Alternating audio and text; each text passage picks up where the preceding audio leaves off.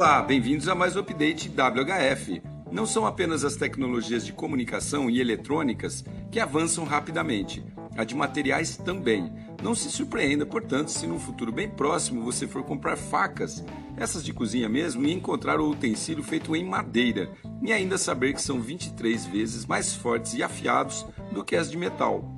Engenheiros da Universidade de Maryland, nos Estados Unidos, desenvolveram uma tecnologia para endurecer madeira natural que as deixa tão forte como o titânio.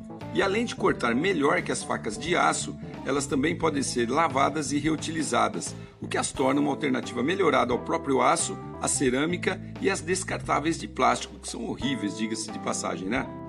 E ainda segundo os inventores, muitos outros utensílios poderão ser fabricados com essa super madeira, como pregos, pisos e telhas, por exemplo, e tudo mais que você possa imaginar aí que possa substituir os metais.